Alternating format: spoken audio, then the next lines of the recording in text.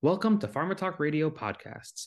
I'm pleased to share a panel discussion from the 2022 CRACO conference on the topic of where and how DCTs can truly enable and close the gaps between clinical research and clinical care. For more information about the CRACO conference, our editorials, podcasts, and webinars, please visit cracoevent.com. Thank you and enjoy the podcast. So hello and welcome to the panelists.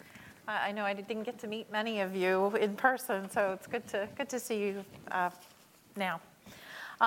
We're going to get started at least with brief introductions of each of you, and while you're, as part of your intro, decentralized trials was something that I know from my own sponsor background was something we kind of shifted into sort of a lift and shift to try to move forward during COVID. And I think we had a lot of learnings. And so just to start, what do you see as your biggest learning during COVID around decentralized trials, and how, what some of the challenges is around conducting them? So maybe we'll start at the end. Oh, okay.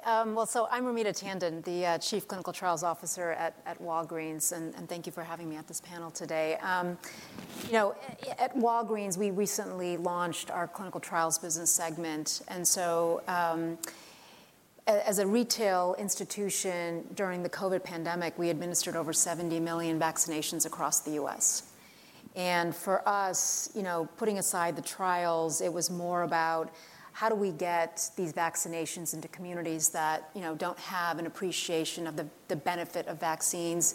Mm-hmm. There was tremendous amount of resistance around the adoption of the vaccines. So at Walgreens, there was a lot of grassroots efforts. It wasn't a one-size-fits-all strategy, in order for people to get educated and empowered and then make the decision to be able to have the vaccination or the shots in the arms.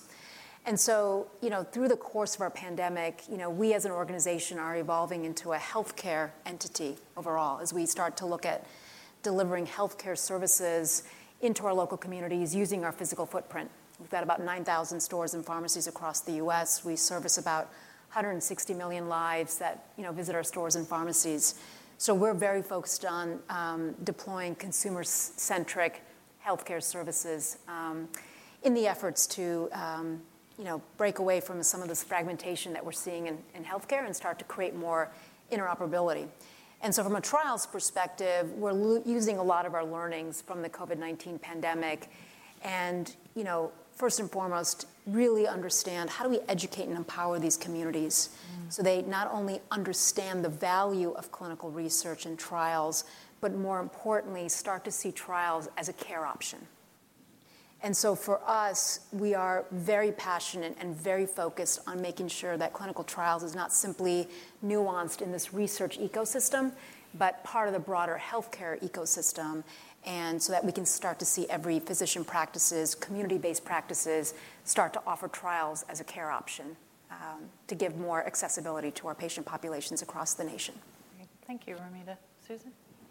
Hi, everybody. I'm Susan Wong. Yes, I'm the one that asked the question about the PA thingy. So, one of the hats that I wear, the other hat that I wear is I'm over at Genentech working in early development with clinical compliance. The other hat that I'm wearing, which is today, is with Transcelerate. And I joined Transcelerate about a year and a half ago. And in that, the learnings that came from Transcelerate is they actually listened. They listened to the 20-member company with about 1,000 experts that participate within Transcelerate, and they heard that what they needed was a MCTC, which is modernizing clinical trial conduct solutions. And they looked at 7 actual modern solutions in which could service from the decentralized clinical trials. And looking at those solutions, they actually their objective was to provide tools, which is called the OCAT tools.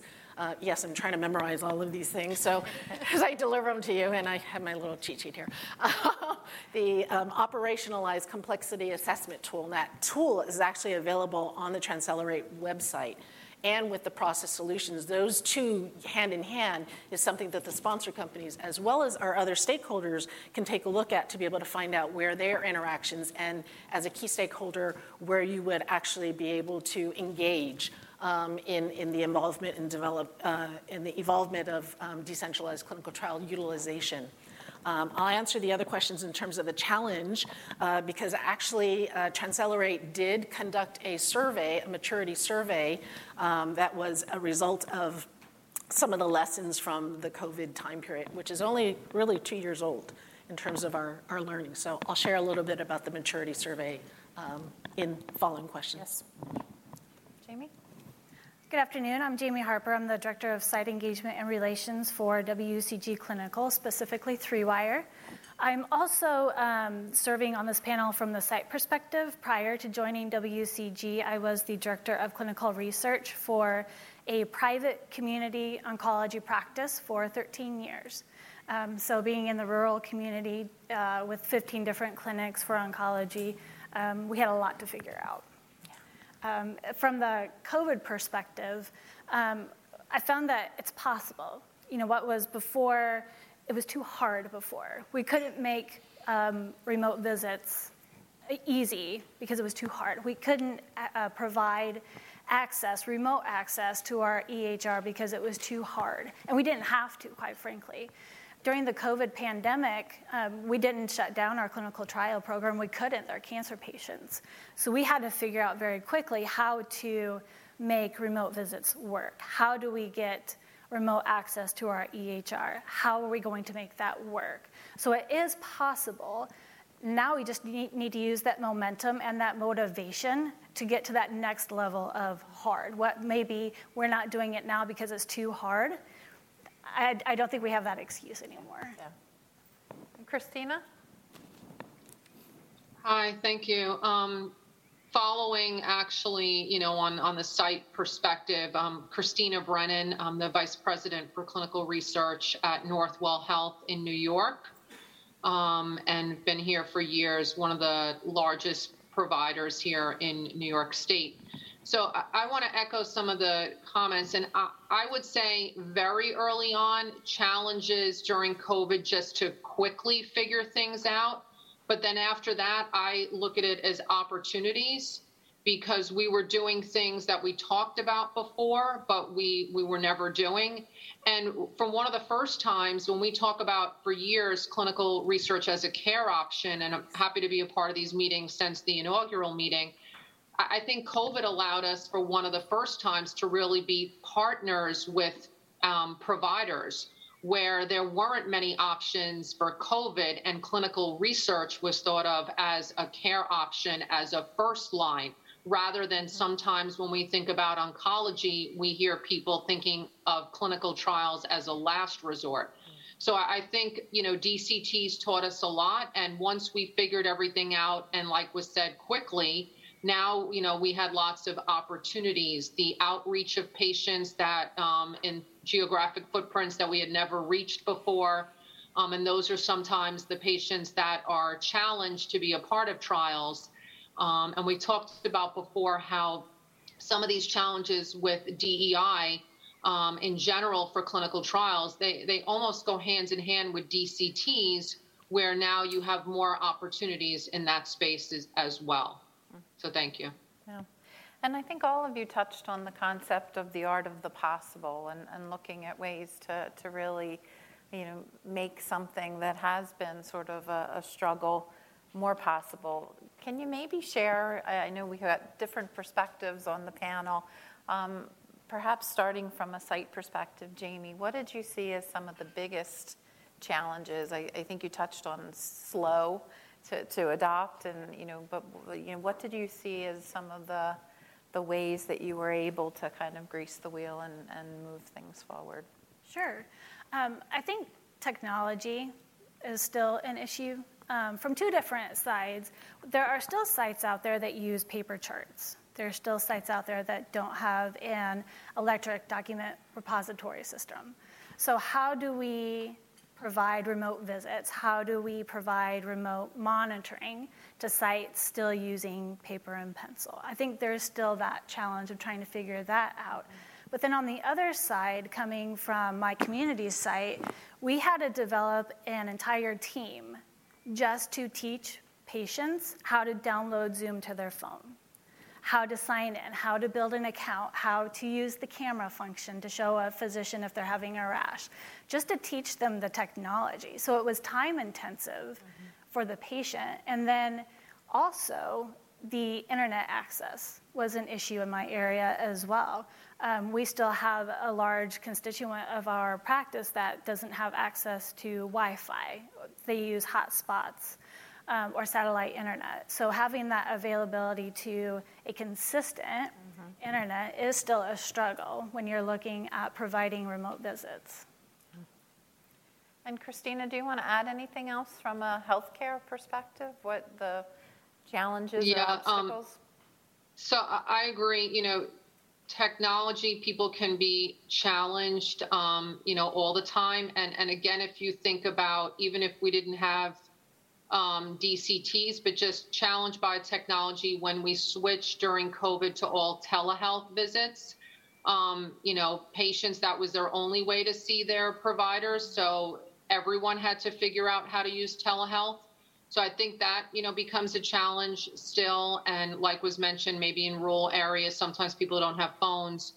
But I think if we think of it not in a fully virtual clinical trial, but maybe a hybrid approach and putting back into the patient's hands, more of a patient centricity of what is it that you would like. We know it's challenged for you to make it to all the site visits. Can we do some of these in a hybrid approach? But technology will still remain a challenge, and it's not new. Just in DCTs, in a space like cardiology that has been using wearables for quite some time, we go through those challenges with patients, back then for years. We don't see Holter monitors anymore, the big clumsy ones that, we used to wear. Now they're tiny little ones that get, attached to the skin. So we've been having those types of wearables and follow-up remote visits for years, if you will. But again, it centers around, technology. And Susan, how about from a pharma perspective? I know for us, one of the things was just how woefully unprepared we were. As far as making sure we had the support, certainly from a lot of our internal stakeholders. But I'm curious your experience.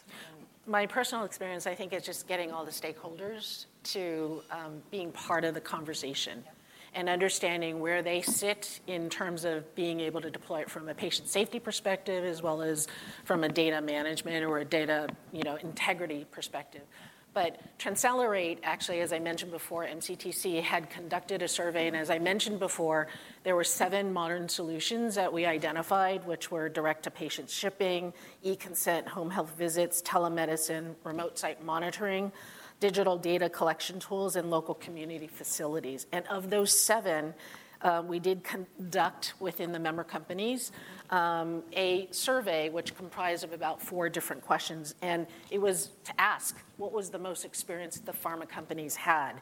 And it ended up being about 60% with the digital tools, the remote site monitoring, and the home health care and direct-to-patient was about 25%, local facilities was about 20%, and then e-consent and EHR to EDC was about 10%, surprisingly. What did they find that was the most, from the member companies, the pharma companies, was the most challenging was actually the regulatory, the laws and the privacy issues. And that's actually something that we are looking at right now in 2022 is to figure out what those regulatory barriers are and if they're real or they're perceived. And we're having that opportunity to have a dialogue with the agency on that. We also found that phase 2 and phase 3 are where it's mostly being used in terms of these tools, and then remote site monitoring and the digital data tools and direct-to-patient shipping of IMP are the 3 top ones that are being used right now to get lessons learned. And I think this is what we will learn over the next several years is lessons learned from those types of. That's great. Yeah. That's great. I'm going to switch to education and at least what are some of the things that, can be done to be a little bit more proactive from an education perspective to really look to reducing burden. Certainly on the patients, I think some of the concern is, are we moving burden from the sponsor to the site to the patient? What are some of the things that can be done? And Ramita, I don't know if you want to start, and Christina. Yeah, I think from a retail perspective, certainly, our goal, obviously we service 160 million consumers and patients that visit our stores and pharmacies on a regular basis. And so for us, it's critical about making sure that we have a seamless experience and convenience as we think about how to hyper-personalize our services to our patients and consumers that visit our Walgreens. And so during the COVID-19 pandemic, we partnered with a number of faith-based organizations, with a number of grassroots organizations in local communities because, obviously we all know the statistic out there that less than 5% of the U.S. population participates in clinical research. And of that cohort, 75% are, Caucasian male. And so there's tremendous need for us to educate and empower people to understand what clinical research is. Because if you go into certain communities, they'll give you two responses, at least what we found in our ecosystem. Either they're not aware of what clinical research is, or simply there's a big mistrust, particularly in communities of color and socially vulnerable areas that have, the shadow that's cast from the Tuskegee syphilis study, right? So we've actively worked with local organizations within our pharmacy infrastructure where we've got a 120-year brand and trust with our local communities and activating our pharmacy care teams to start to help patients understand the value of what clinical research can be for these guys. It's not going to happen overnight, and we recognize that.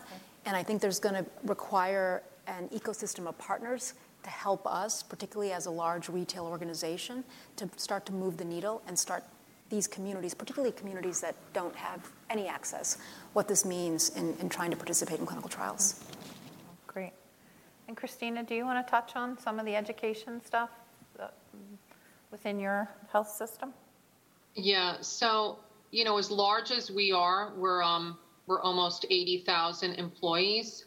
I think a lot of our focus is on awareness. Oftentimes, our own employees don't know that we participate in clinical research at all. So if our employees don't know, who sort of are our ambassadors to our patients and community members and others, then, we're not doing a good job on letting them know. So, and I agree with community-based outreach as well. And we did things like that, starting with the COVID vaccines first, going into the communities and where people feel the most trusted areas, places of worship, community centers, salons, barbershops, all of that. And that's where patients feel comfortable. And when we were successful there, we repeated the behavior, just COVID testing and then clinical trial information. And just in general, we keep going back to those communities that we serve, and continuous awareness to our employees. I feel like if people don't know what's going on, they certainly won't know to be able to spread the word that we even participate in clinical trials. That's great. And I guess one question, in terms of, benefit to patients, I know there have been lots of conversations around, decentralized trials as being the panacea for diverse recruitment. But, I'm curious some of your thoughts in terms of the true benefit that you're seeing from decentralized trials. Is that for me or someone else? Ramita, I think. Sure. Sure. I think it's around, again, from our perspective, is the hyper-personalization for our patient communities. How do we make it more local, convenient, and improve experience? Now, Technology is a piece of that. I don't think it's going to solve everything, to the point that you made earlier about some of the challenges trying to force technology in areas that, don't have the full education of how to adopt technologies. But I think as we continue to deploy tactics and strategies, it's all about thinking about the patient first and what's going to make most sense as we start to, bring trials to patients versus patients coming to trials. And I think that's the important message, at least from our perspective as a retailer. Any other thoughts as far as that? I mean, I think it's, at least in terms of, the more we can raise awareness of clinical trials first and foremost, and then find ways to make it easy and adoptable for patients, I think is important. I can add to that. I think in terms of awareness, we also have to remember, too, that despite the fact that we're here at a conference and we're all representing our particular roles, we're all patients, too. Yeah. We all have folks that we know have had cancer or infectious disease or whatever that might be, where there may not be any treatment options. I myself am a breast cancer survivor. So, I participated in a couple of clinical trials. And so bringing that type of experience personally and then taking that passion and being able to share it with folks, I think that awareness and that vulnerability gives other people the strength to be able to then put themselves out there and be able to participate in clinical trials. I think the other aspect is also having conversations. Like if, social media is so powerful. If you see something, just like tag on to that or, share it or something to that effect. I mean, that's the power of where we are at this particular stage. And I think the other aspect, too, is also doing decentralized clinical trials. When we think about retention of patients and we leverage technology, we have the ability to stay engaged as a sponsor company, to stay engaged with the patients. And being able to get that, think about all the apps that you have on your phone right now and how engaged you continuously are in your health or otherwise. Yeah. And I think just to add a comment, I think the importance of flexibility. Yeah. I think, things aren't always, and I think the one, we're learning from our conversations with patients, patients want different things. There isn't necessarily a one-size-fits-all. And so finding ways to be as flexible as possible, with the interventions that are available to them. We had some conversations during COVID with some of our patient advocacy groups, and, patients were really missing that in-person tactile conversation with their physician. So finding ways to find balance and really understand from the patient's perspective what is in their best interest and what they're looking for. So maybe with 7.5 minutes, and then we have some time for questions, maybe if we go round robin, and so I kind of fast forward thinking next year to 5 years. I know someone said 1 year. That kind of goes like lightning. But thinking, what do you all see as the future for decentralized trials as a care option going forward?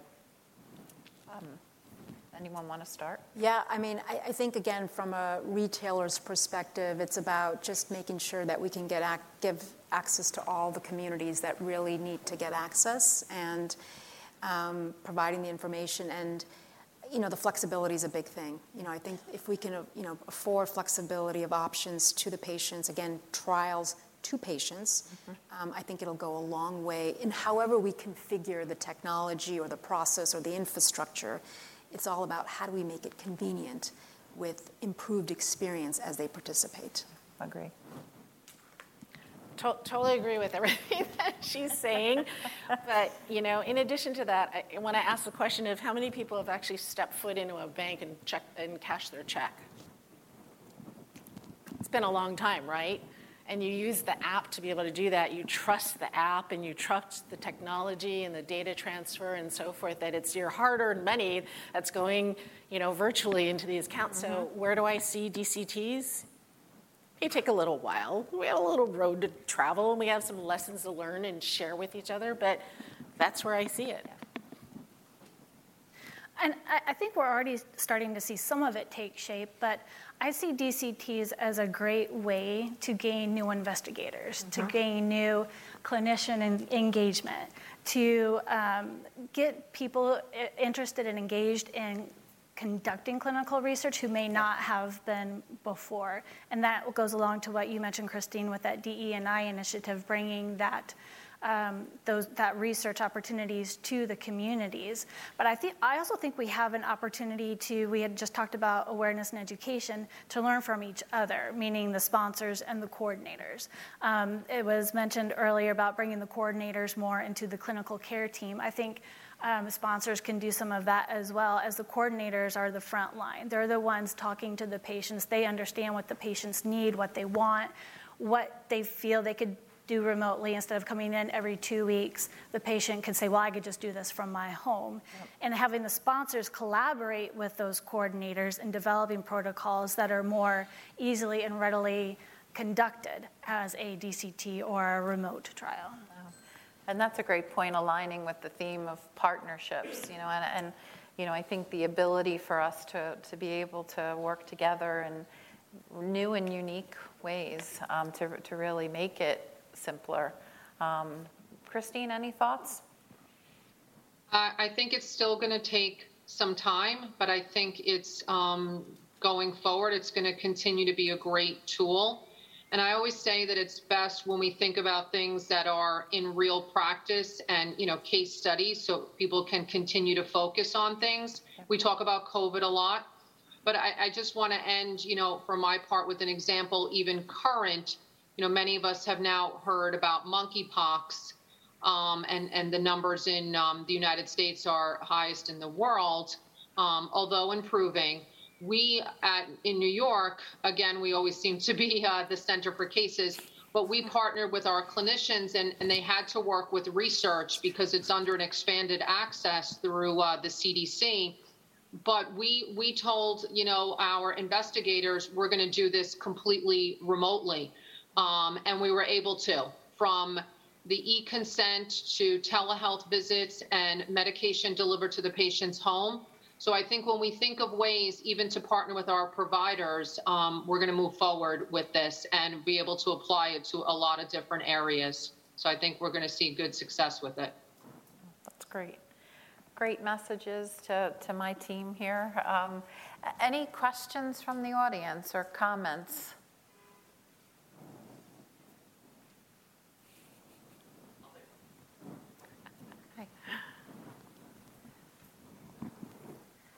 Christina, we have a question. I'll try one. So this, this is the shape of kind of what's coming next. I was in a conversation earlier this morning, and it was really framed around this paradigm between the existing sites and what's coming. What else is emerging in this space? And I don't view these as zero-sum games. I think this is additive. I think all of this is additive because there's going to be stuff that's appropriate to be done in a local pharmacy with a person being made aware of something or participating that will be different than what can happen at Northwell, for example, or in a traditional site that's got 20 years of experience doing it.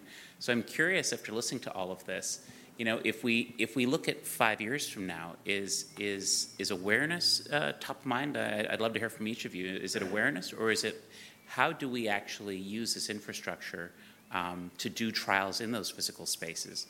And if that's the case, I'd love to hear each of your thoughts on kind of the themes from this morning, which is where will the coordinators come from, where will the doctors come from? Because I think that's going to be the real challenge here. Thanks.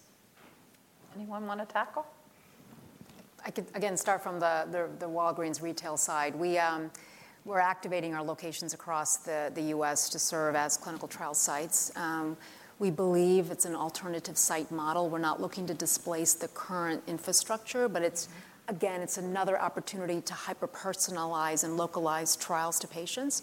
So we're starting that today. From my perspective, I do believe it's going to be a broad ecosystem of a number of sites that become available. And if we can start to figure out how to partner and work together, it then is a win-win for the patient, because then the patient can go to, a Northwell to get their, care done, and then be able to come into a Walgreens clinical trial site for a follow-up or interim visit, so that they don't have to trek over, far to a clinical trial site. So we've activated a number of locations across the U.S. to start this. We'll see how things go in the next 5 years, but our goal is to be able to partner with a number of provider sites to kind of integrate a more of a holistic and a seamless approach. Yeah. And it'll be interesting to have some good case studies with some of that, because I think that helps tear down the barriers and make it much easier for folks going forward. I don't know if any other thoughts, but it was a great question. Great question.